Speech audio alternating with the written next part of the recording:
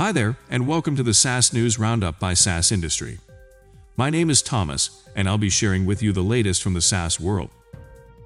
Spotshare, a new parking solution from ParkOffice, a parking software for smart offices. On a supply-demand basis, Spotshare analyses the needs of other tenants and allows businesses to swap parking spaces. SIMBA Chain raised $25 million in Series A from Valley Capital Partners. The company provides a cloud enterprise platform to help universities, industry, governments, and individual programmers quickly develop and deploy Web 3.0 distributed applications across blockchain platforms. That's it from us here at the SaaS Industry.